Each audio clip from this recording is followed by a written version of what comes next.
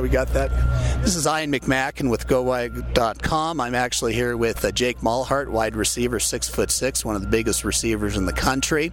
And the first question I'll ask Jake is how he uses that height and experience as he goes into his senior season.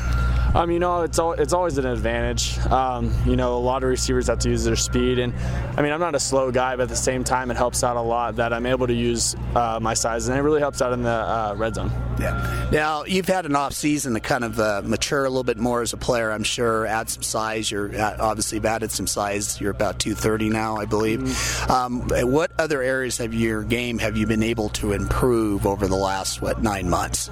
Well, with the help of Coach Dennison, I feel like I was able to improve my speed and explosion a lot. It's so important.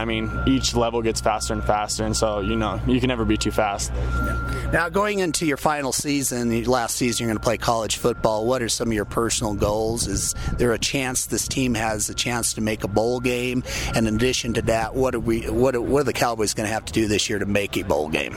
Well, honestly, I don't have any personal goals. This is my 5th year here, and so it's so important that I want to leave a legacy of winning here and turn the program around, and I think it's definitely possible. We have too many returners that have done good things and got all the accolades to not have a winning season, and I definitely think, we're definitely bowl contenders and even Mountain West contenders.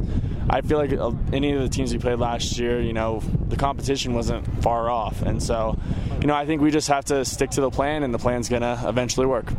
Yeah, you and Tanner Gentry, and both you guys are really the two senior leaders on this team.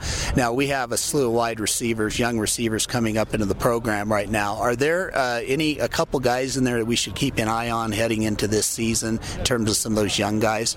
Yeah, James Price played last year and Joe Parker, and they helped out a lot. And then we have CJ Johnson, who's competing for the 3rd guy right now, and redshirted last year, but he has a lot of talent, and it'll be exciting to see him do his thing this year. Okay. And one more question really about Josh Allen. Really looks like he has a lot of tools to be maybe on the upside of a bigger time quarterback. Kind of tell us about Josh Allen a little bit, and you had your first practice today with him. Kind of tell us what we can expect from Josh this year. Everyone says how big his arm is, but you also don't see what a great athlete he is. When we ran our 40s and stuff, he wasn't end of the team. He was very middle of the pack, and he's a fast guy, athletic, and so I think that will surprise people besides the obvious huge arm he has. Right. Appreciate the interview today, and good luck this season. Thank you. You bet. Thanks.